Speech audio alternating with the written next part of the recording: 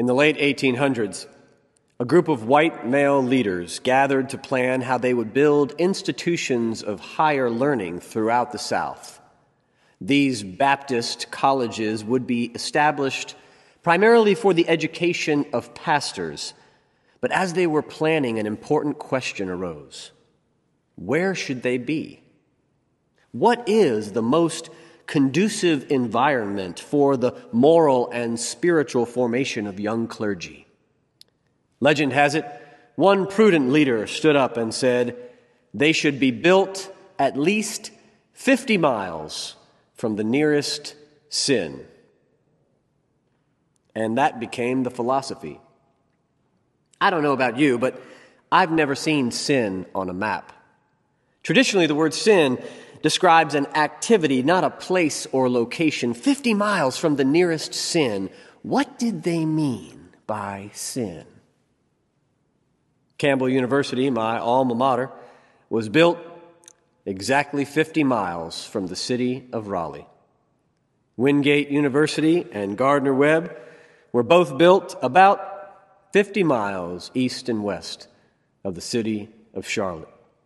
For those Baptist leaders who said 50 miles from the nearest sin, the city was a synonym for sin, a place of degradation, a hotbed for ungodly activities like drinking, music, dancing, and what those behaviors in their minds always inevitably lead to, the most dangerous and terrifying sin imaginable, sex. The title of the show, Sex in the City, would have seemed unnecessarily redundant to those Southern Baptist men because for them, sin, sex, and the city were interchangeable words. To speak of one was to conjure the other, and so they believed that the city was no place for the moral and spiritual formation of ministers. Instead, they demanded that ministers must be trained at least 50 miles away from the nearest city, far enough to ensure that they would not be sullied by the evil and wickedness taking place in those unholy metropolitan areas. But those Baptist men were poor anthropologists. They should have known more about human nature, having read the Bible and the book of Genesis. The one thing you tell a human being is forbidden will become the very thing they desire the most. Sin is exactly what my friends at Campbell and I were looking for when we got in our cars on Saturday night and drove 50 miles into the city of Raleigh. However, to our dismay, we found no new sins in the city that we did not already have back in Boys Creek. Today, people still view cities as sinful places of crime and degradation because we are unable to see that the sins of the city are the result of policy decisions, economic devastation, defunded school systems that mostly injure the poor, black and brown folk. We've racialized the city to the point where words like urban and inner city have become dog whistles. Yet the irony is that those very same sins caused by economic deprivation now plague rural areas as well. Jesus says nothing about sex in the Gospels. Not a single word. He barely mentions marriage, only to say it's a human institution with no eternal significance. He once offered conditions for divorce, but nothing about sex, not who, what, where, when, or how to do it. Nothing. All we know is that he hung out with prostitutes and sinners. On the other hand, Jesus talked a lot about the city, particularly the city of Jerusalem. In Matthew, he said, Jerusalem, O Jerusalem, the city that kills the prophets and stones those who are sent to it. How often have I desired to gather your children together as a hen gathers her brood under her wings, and you were not willing. In Luke, Jesus wept over the city of Jerusalem and said, if only you had recognized on this day the things that make for peace. but they are hidden from your eyes. Jesus saw the city as a place of violence, a place where God's children were scattered like chickens with no mother to care for them, exposed and vulnerable and lost. Violence is far more than physical harm. It is emotional, spiritual, and political as well. Jesus told a different story about the violence in the city than one that we have heard. A story that is more in line with Coretta Scott King, who once said, "I must remind you that starving a child is violence. Neglecting school children is violence. Punishing a mother and her family is violence. Discrimination against a working man is violence. Ghetto housing is violence. Ignoring medical need is violence. Contempt for poverty is violence." And when I reflect on the story Jesus told of city folk as a brood of chicks without a mother, scattered without anyone to care for them, I can't help but hear the words of that famous spiritual and civil rights anthem, "Sometimes I feel like a motherless child." Jesus' pleas for peace in the city were reminiscent of the words of the prophets who came before him, like Jeremiah, where God commanded, "Seek the peace of the city where I have sent you in exile, and pray to the Lord on its behalf, for in its peace you will find your peace." However, in spite of the power of Jesus' tears, his prayers of concern for the peace of the city, his longing to care for the most vulnerable within it, these words of peace have not been the most popular words of Jesus about the city. That designation goes to his words from the Sermon on the Mount. "You are the light of the world. A city built on a hill cannot be hidden." These words of Jesus have become our most favored and famous teaching about the city. The metaphor of a community of people shining like a city built on a hill that is lighting up the world with their good works. Why? Why is this the story of the city? St. Augustine wrote his epic story, The City of God, after Rome was sacked by barbarians in 410 AD. Many claimed the city had fallen as punishment from the gods for adopting Christianity and abandoning Roman practices. But Augustine responded by asserting that Christianity had actually saved the city of Rome and that Rome's downfall was the result of internal moral decay. In his treatise, Augustine presented all human history as the conflict between the earthly city and the city of God. But despite the fact that Christianity had already become the official religion of the empire, Augustine declared the mission of the city of God was spiritual rather than political, and argued that the church should be concerned with the mystical heavenly city rather than with earthly politics. An easy claim to make when Christians already had all the power. From that moment on, a new story of the city was told, and many people of faith and good conscience today, like Augustine, have compartmentalized the spiritual and the political, segregating them so far from each other that they never inform or challenge one another. Augustine's bifurcation of the spiritual and the political landed on these shores and on top of the people living here. In 1603, when the Puritan pastor and first governor of Massachusetts, John Winthrop, got off the boat and preached a sermon entitled "A Model for Christian Charity." He used the words of Jesus in the Sermon on the Mount to plant the first seeds of a story that became known as Manifest Destiny and Christian nationalism and American exceptionalism. He claimed in that sermon, "For we must consider that we shall be as a city on a hill. The eyes of all people are upon us." Winthrop believed the colonists were endowed with special spiritual favor by God, and they claimed the land was theirs by God for the taking, and as we all know, genocide followed. Since Winthrop, the words of Jesus have been used over and over again to tell the story of America as a city on a hill, shining as an example for all the world, this familiar phrase has become the dominant image of American exceptionalism. And every president since JFK, Johnson, Nixon, Ford, Carter, Reagan, Bush, Clinton, Bush again, Obama, Trump, and Biden have now all used this phrase to tell America's story as one of being chosen, having elect status, a divine calling, and a sovereign purpose in the world.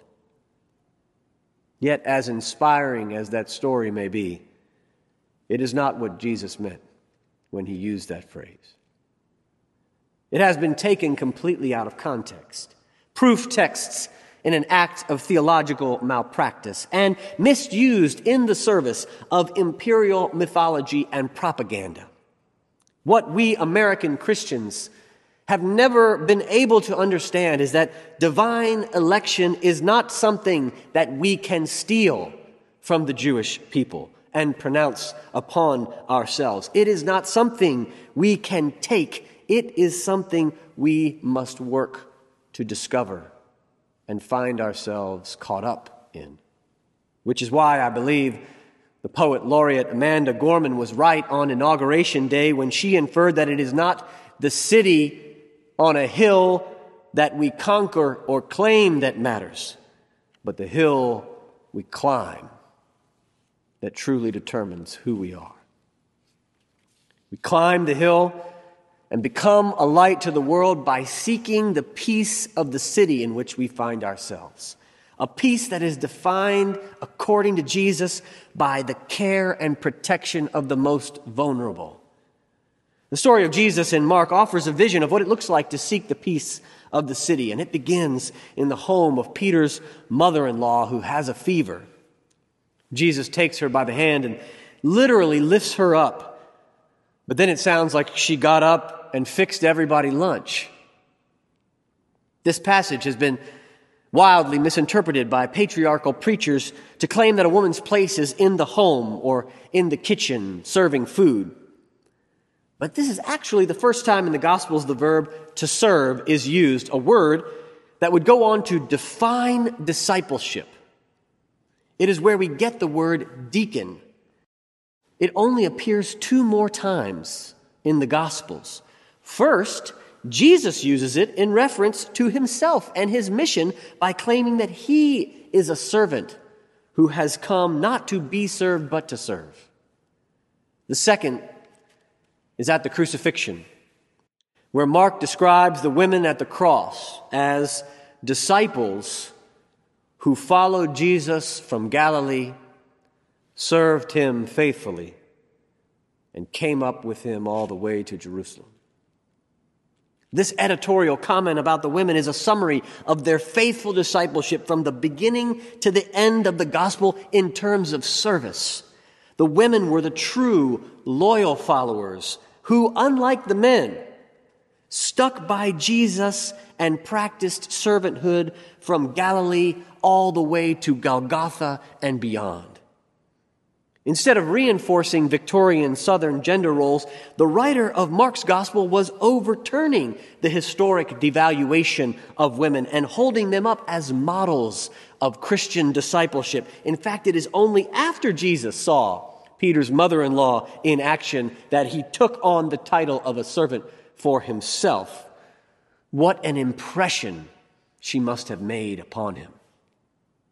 Is it not possible Jesus was so inspired by the selfless service he saw in Peter's mother-in-law that he learned from her, imitated her, and adopted her faithful activity as his mission and purpose in the world, to live as one who has come not to be served, but to serve.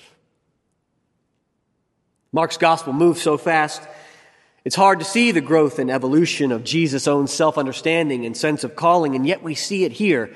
Because after being inspired by the faithful servanthood of Peter's mother-in-law, Jesus went outside and started healing the sick and casting out demons for what we are told is the entire city. This was the first time that Jesus was surrounded and swamped by a crowd in the Gospel of Mark, and I imagine that Jesus might have been a little too inspired by Peter's mother-in-law, to the point that he overfunctioned and overexerted himself to the point of overstimulation and complete exhaustion. Perhaps he was even stricken with grief over how many people in the city were suffering and how daunting the task was before him. So it's no surprise that we are told he got up early the next morning while it was still very dark and no one was around and the other disciples were still asleep, and he left the home of Peter's mother-in-law and went out alone to a deserted place to pray. There's an entire spiritual practice implied in Jesus' response to overstimulation and exhaustion. He embarks on a quest to go and remember himself, to remember his story, to remember the story of God, to find healing and wholeness, and to rediscover his calling through retreat and solitude and silence. Seeking the peace of the city is often overwhelming. And so it is liberating and life-giving to know that even Jesus stepped away from time to time for a retreat into solitude and silence. We should follow his lead because it is the deep inner soul work of healing and reconnecting with God's story and our own that fills us with the strength and wisdom we need to sustain the outer work of loving our neighbor and seeking justice. We must do our work individually so we can show up collectively. Healers and activists, organizers and trainers, managers and leaders who are unable to retreat for solitude and silence can't show up as healthy, integrated people, and the oil in their lamps burns out far earlier than expected. James Baldwin once wrote, "We can only face in others what we can face in ourselves." On this confrontation depends the measure of our wisdom and compassion. This energy is all that one finds in the rubble of vanished civilizations and the only hope for ours. From a very young age, Courtney Martin thought it was her job to save the world. Her parents tried to save the world, and so would she.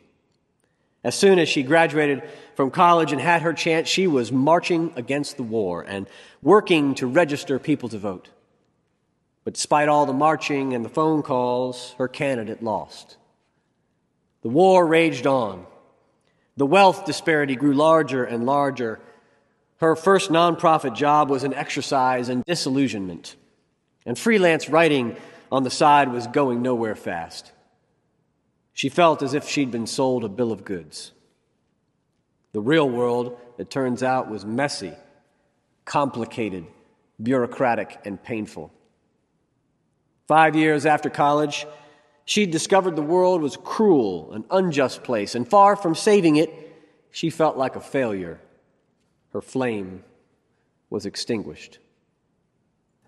Then one day, she was watching a documentary profiling activists who were unknown to the broader world, and one of them described their work as a failure, and Cornel West, the philosopher, responded, "Yes, it's failure, but how good a failure it is."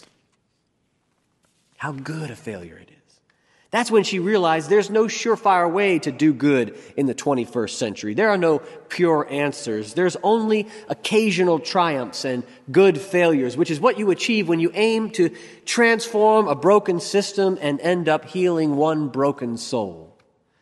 In her memoir, Martin writes, "It turns out our charge is not to save the world. It is to live in it. Flawed and fierce, loving and humble. The bureaucracy we face, the scale of our challenges, the intractable nature of so many of our most unjust institutions and systems, all these add up to a colossal potential for disappointment. No matter. We must strive to make the world better anyway. We must strive to make our friendships, families, neighborhoods, cities, and nations more dignified, knowing that it might not work and struggling anyway. She says we must dedicate ourselves each and every morning to being the most kind, thoughtful, courageous human beings who have ever walked the earth, and to know that it still won't be enough, and yet we must keep on doing it anyway. When the disciples found Jesus in the desert and told him everyone had been searching for him, Jesus didn't say, friends, it's just too much. There are too many sick people and I can't heal them all. There are too many demons and I can't cast them all out. This was just one city. Imagine how many more sick people and how many more demons there are in all the other cities. No, Jesus didn't say that. He said instead, let's keep on going. Let's keep on grinding. Let's keep on fighting. Let's keep on working. Let's keep on serving. Let's keep on healing the sick and exorcising as many demons as we can. If you save one life, you save the world, they say. So let's keep on going to all the neighboring towns and continue proclaiming the message of good news, because that's what I came here to do. Philosopher Alistair McIntyre once wrote, "We can only answer the question, what am I to do, if we can answer the prior question, what stories do I find myself in?"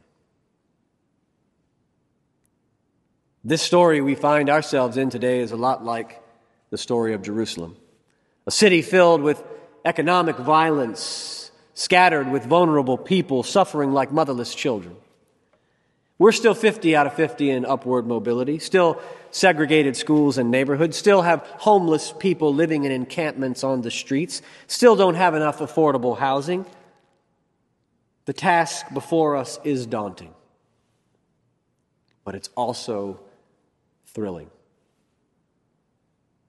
The real reason young ministers like myself drove 50 miles to the nearest sin is because we were trying to find out what story we were in, and what that story had to do with the story of God that we were being trained to tell. Jesus understood the story that he was in.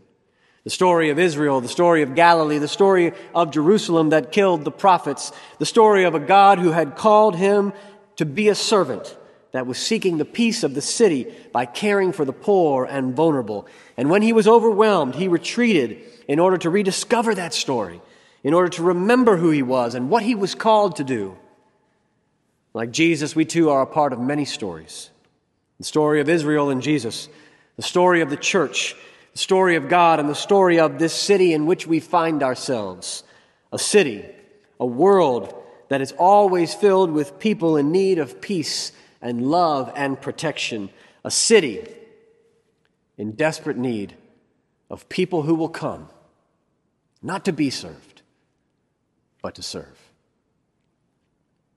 And so the only question that remains is, what story are you in?